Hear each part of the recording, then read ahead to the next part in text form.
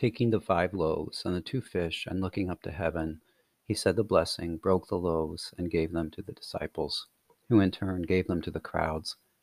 They all ate and were satisfied, and they picked up the fragments left over, 12 wicker baskets full.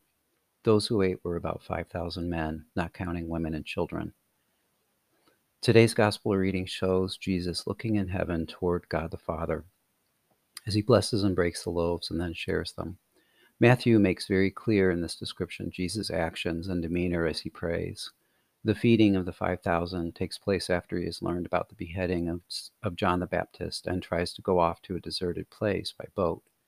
Yet, when he arrives, what does he find but a crowd who followed him? Matthew says about Jesus when he saw this, when he disembarked and saw the vast crowd, his heart was moved with pity for them, and he cured their sick.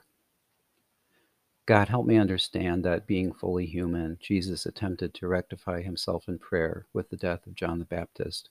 He tried to do what is understandable in such a situation by mourning and trying to understand God's will.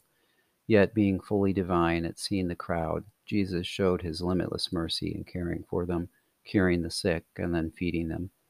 Thank you, Lord, for this example for those times when I try to understand your will, but am so-called interrupted by the needs of others, whether family or strangers.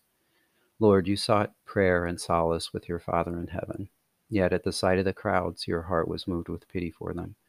Rather than being interrupted, you made your work itself a means of uniting with the Father.